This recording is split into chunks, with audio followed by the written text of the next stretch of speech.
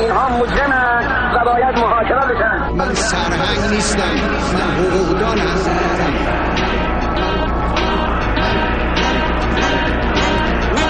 من جان ناقابلی دارم، جسم ناقصی دارم.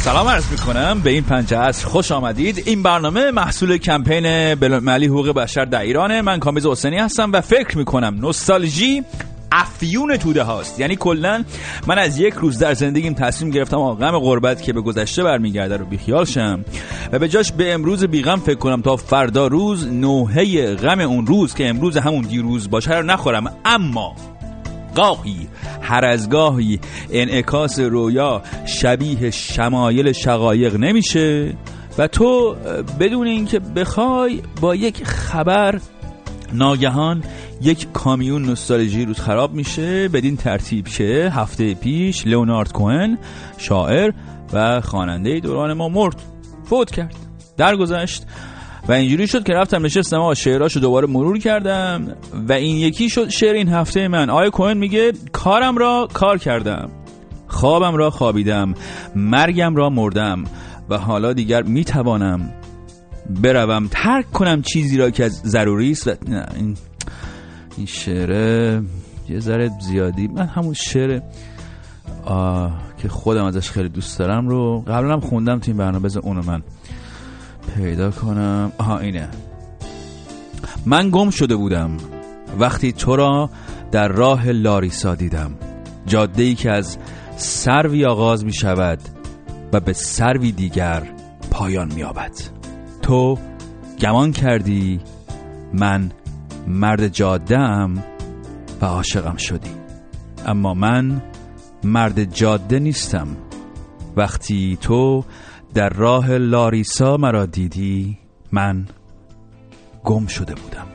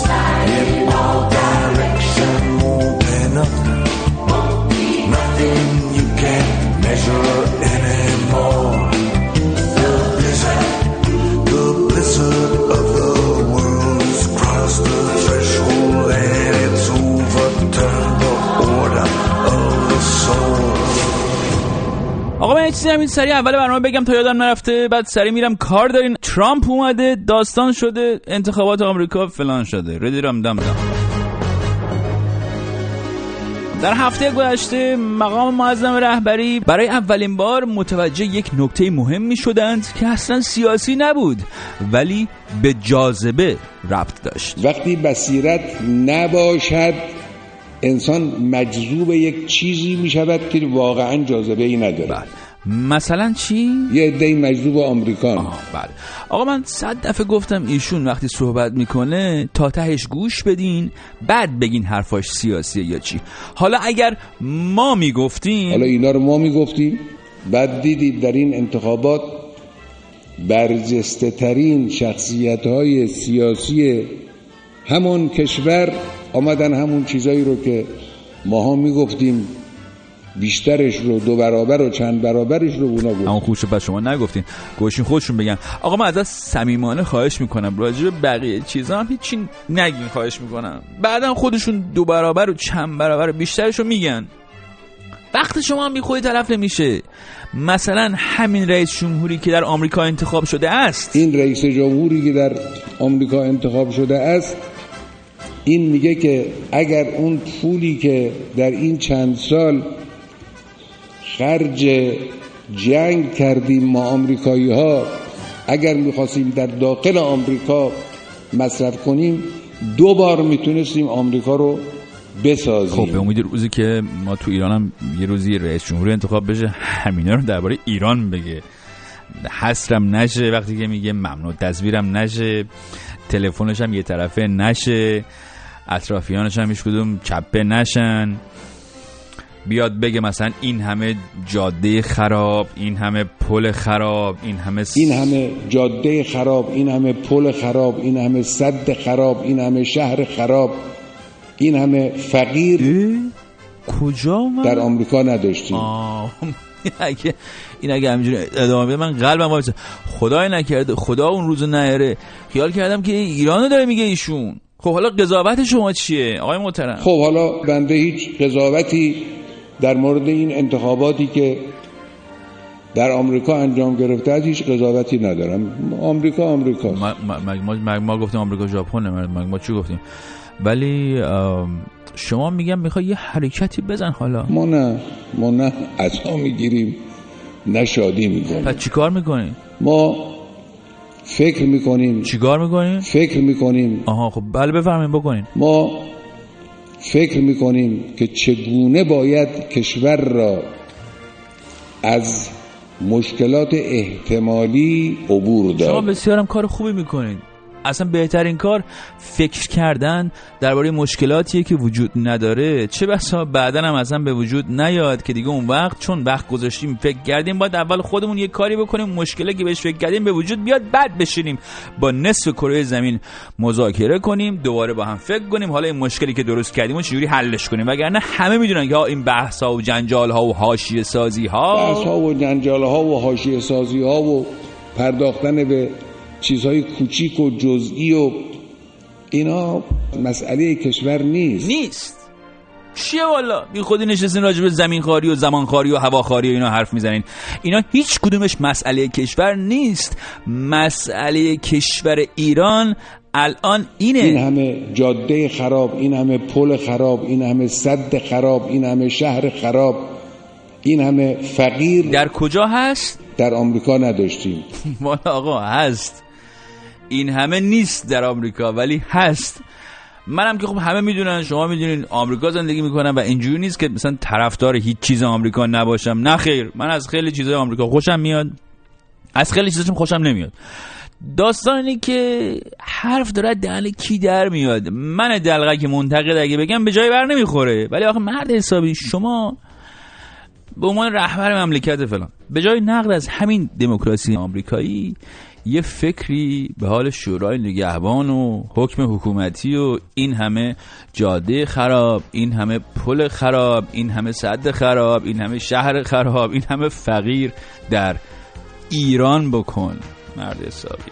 والله به خدا، والله در ایران رو شما اول بکن بعد آمریکا رو حالا پیش کن. ما هستیم اینجا. They sentenced me to 20 years of boredom for trying to change the system from within. I'm coming now, I'm coming to reward them. First, we take Manhattan, then we take Berlin.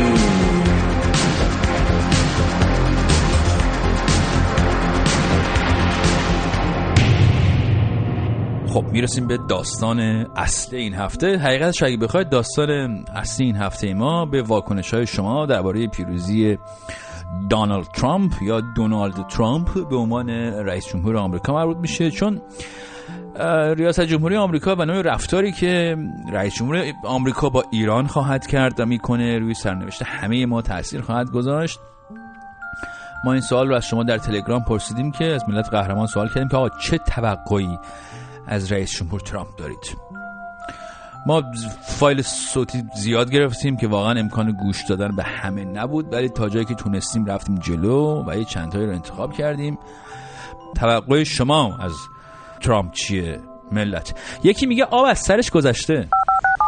کامبیز جان آب از سر ما گذشته، بذار هر کاری دلش میخواد بکنه. البته هر کاری دلش میخواد میتونه بکنه، اما آیا هر کاری دلش میخواد باید بکنه؟ والا سوالت یکم فانتزیه، چون من الان از رئیس جمهور خود ایران هم نمیتونم انتظار خیلی خاصی داشته باشم، ولی اگه بخوام به همون صورتی که سوال پرسیدی نگاه کنم، حداقل انتظارم اینه که به نیت حقوق بشر، حقوق میلیون ها بشر دیگه رو نقض نکنن. میدونی که دودش تو چشم ما میره. ممنون. حرف حساب.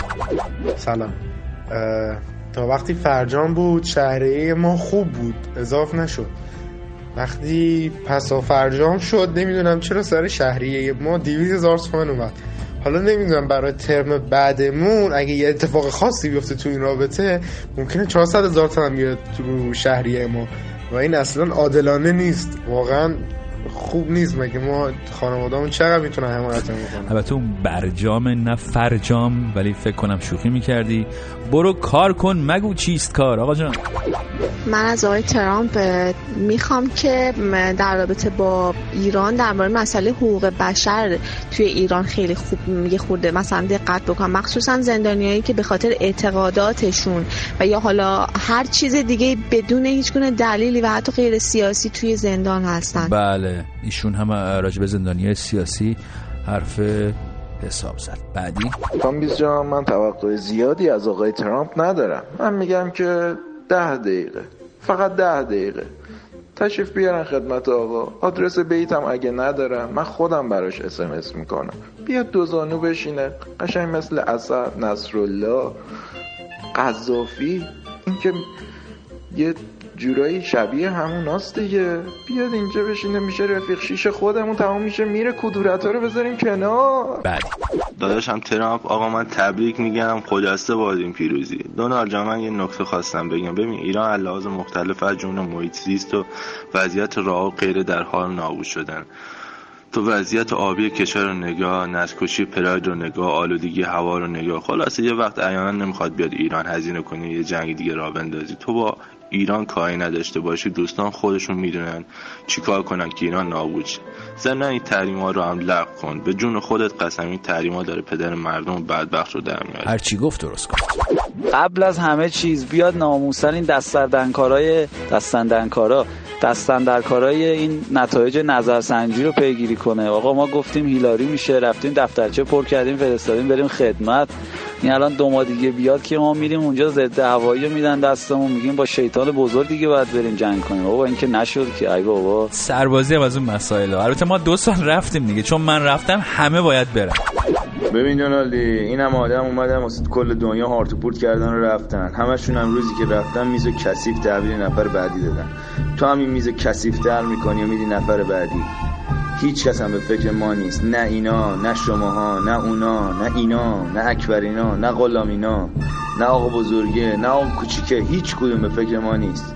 ما خودمونم یاد نداریم به فکر خودمون باشیم، انقدر به فکرمون نبودن. یه کاری بکنین حال کنیم بابا، این کارا چیه میکنیم؟ باش.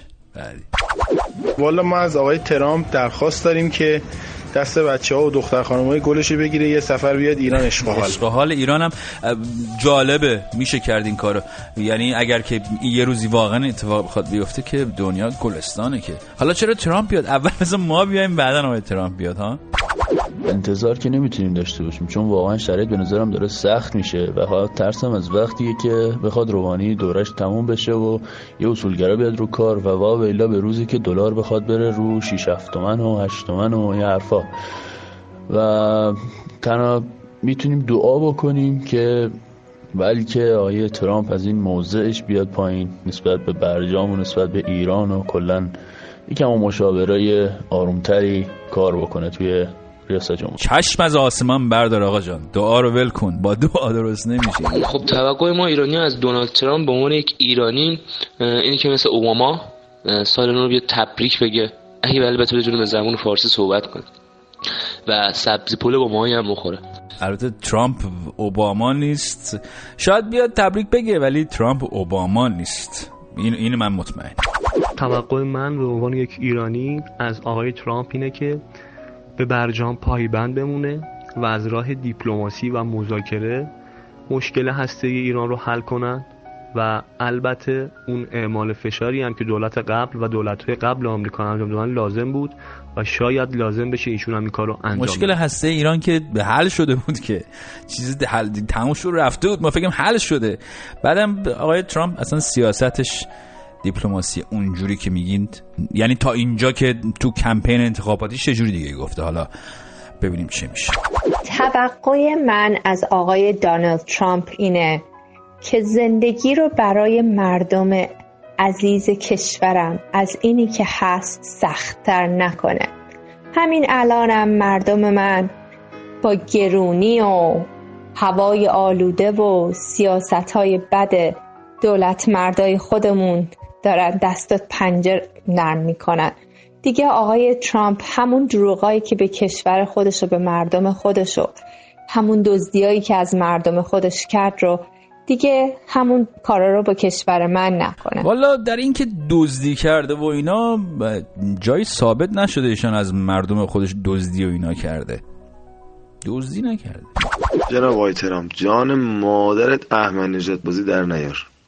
آمریکا رو حداقل به گن نکش. اصلا احمدی نژاد بازی چه ترامپ چه مرامپ هر کی باشه هیچ کی نباید احمدی نژاد بازی در بیاره. به نظر من کلا احمدی نژاد بازی حرام است آقا جان.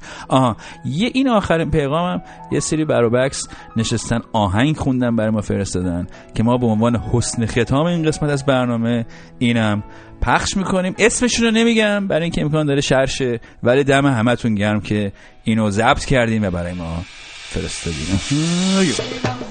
بالا بلنده اون یتیمی زنگ خور ابرو کمنده الهی مو بمیرم الهی مو بمیرم لگوی نمزد بگیرم آقا یه روز بشم در روز بشم نفت شبای نفتره بجم پته گریه کنه مردره بجم پته گریه نکن مردره تی مرد از دور تی برا مادره تیار منیم لگوی تیار منیم لگوی تیار منیم لگوی تیار منیم لگوی کشتی بلنگر شدره سوگرای کشتی بلنگر شدره سوگرای میدیل بلنگر شدره سوگرای بیار نداره بیار نداره بگو بیار نداره. اما این هفته بالاخره ما فهمیدیم که در قوه قضاییه یک سری حساب بانکی وجود داره که پول مردم میریزن اونجا، اونم با اجازه وزیر دارایی که ظاهرا 20 سال پیش چنین مجوزی رو به قوه قضاییه داده و حالا یه سری از این پولا میره به یه سری حسابای شخصی. و جالب این که وقتی محمود صادقی نماینده تهران در محل تذکر داد که آقای صادق لاریجانی بیا بگو ماجرای این حسابات چیه، بیا بگو ماجرای حسابای شخصی چیه و سود این پولا به جیب کی میره، یهو مجبور شد که پست توییتری خودش رو پاک کنه. و اگه شما از صادق لاریجانی خبری در این زمینه شنیدید، ما هم شنیدیم، چون کلا ما نشنیدیم شما هم نمیشنوید. حالا همین آقای صادق لاریجانی که کارش مبارزه با مفاسد اقتصادی، اول از همه خودش حاضر نیست که در مورد سوالات مربوط به وضعیت عدل و عدالت و حسابهای شخصی خودش پاسخ بده. به درخواست‌های سازمان ملل هم برای تحقیق در مورد خیلی از موارد نقض حقوق بشر، زندانی، شکنجه، اعدام، بازداشت‌های خودسرانه و خلاصه هر چی که شما فکرشو بکنید هم پاسخ نمیده. و برای همین روز سه‌شنبه سازمان ملل یه بار دیگه قطعنامه‌ای رو علیه ایران تصویب کرد که 86 کشور به اون رأی مثبت دادن و در این قطعنامه گفتن که آقای دولت، آقای قوه قضاییه، بیا همکاری کن، بیا جواب بده، بیا یه کاری بکن وضع بهتر شه و این اتفاقات نیفته و اینقدر انکار نکن، حصر مصر اینا رو تموم کن، خبرنگار مبرنگار بازداشت نکن، اقلیت‌ها رو به حال خودشون بذار، آزار اذیت نکن، کلی نکن بکن، خیلی حرفای دیگه و از این جور چیزا. حسینی کروبی گفته که تا بعد از انتخابات ریاست جمهوری آینده هیچ تغییری در خصوص حصر آقایان موسوی کروبی و خانم رهنورد اتفاق نمیفته. از اون طرف هم آقای مطهری نماینده مجلس گفته که ماجرای حصر با نظر رهبری ادامه پیدا کرده و برای همین هم کسی جرئت نمیکنه که بگه اصلا فلان. آقا مگه میشه چند نفر بگیری 5 سال حبس کنی کسی جرئت نکنه حرف بزنه؟ البته شده البته. آقا کجای قانون و شرع و اخلاق و عرف و هر چیزی که شما حسابش بکنی هم چیزی رو مجاز میدونه آخه. خود این ماجرا البته بهتر از هر چیزی نشون میده که همه تصمیم ها دست یک نفر است. این هفته با یک طوفان توییتری را افتاد برای 8 زندانی سیاسی که برای وضعیت بدی که در زندان دارند اعتصاب غذا کردند. خواسته های این افراد خیلی معقول، منطقی و انسانی است به نظر من، که از بهبود وضعیت بهداشتی و پزشکی تا رسیدگی به پرونده هاشون رو در بر میگیره. اما مسئولین انقدر به خواسته های زندانیان توجه نمی‌کنند که اونا مجبور میشن اعتصاب غذا کنن. همیشه همینجوریه، با جونشون بازی کنن. برای احترام به این 8 زندانی من اسمشون رو میارم که بگیم آقا این عدد فقط 8 عدد نیست، 8 انسانن که الان من دارم دربارشون صحبت میکنم. الان اعتصاب غذا هستن، حالشون هم خوب نیست. آرش صادقی، مهدی رجبیان، حسین رجبیان، علی شریعتی، وحید سیادی، نصیرپور، محمد علی طاهری و رسول رضوی و مرتضی مراد بود. هفته پیش اما یاشار سلطانی، روزنامه‌نگاری که تخلفات شورای شهر و شهرداری رو فاش کرده بود، با وثیقه آزاد شد.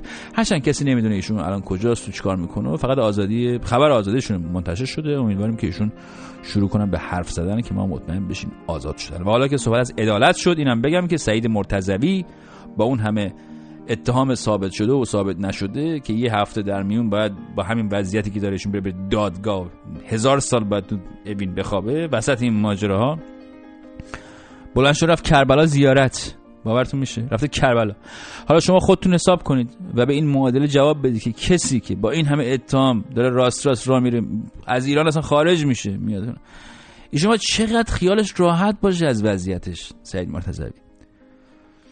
و شما این خبر رو مثلا بغل خبر مربوط به صادق لاریجانی بذارید، به یک نتیجه منطقی البته در مورد عدل و داد و دادستان و عدالت و از این حرفا در مملکت پرگوهر خواهید رسید.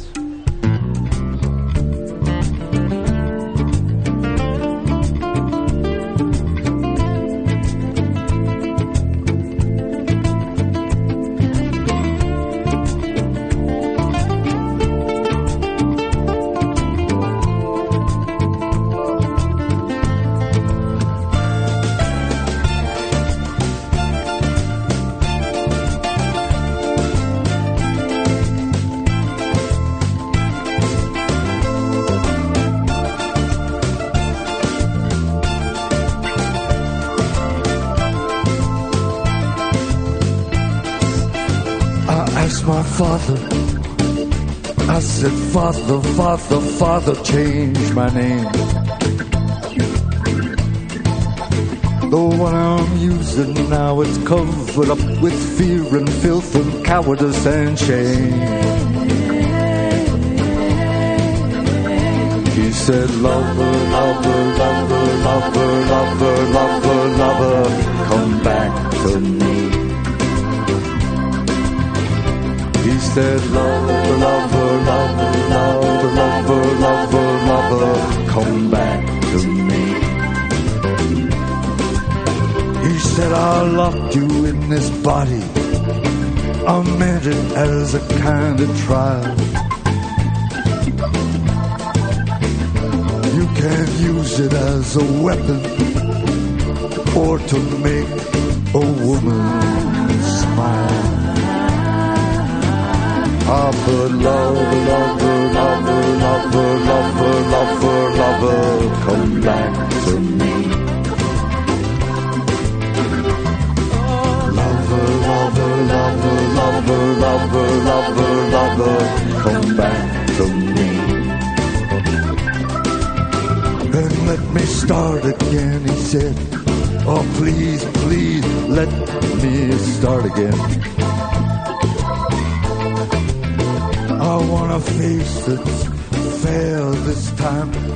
این بود 50 عصر این هفته. خیلی خوشحالم که این برنامه رو تا اینجا با من بودید. این برنامه است که کمپین المللی حقوق بشر در ایران تولید میکنه، از رادیو فردا پخش میشه. تا هفته دیگه که دوباره همینجا ببینمتون. آقای آحاد، خانم ملت، هوای بغل دستی تو داشته باش. بریم سراغ فرشید منافی و برنامه ایستگاه 5.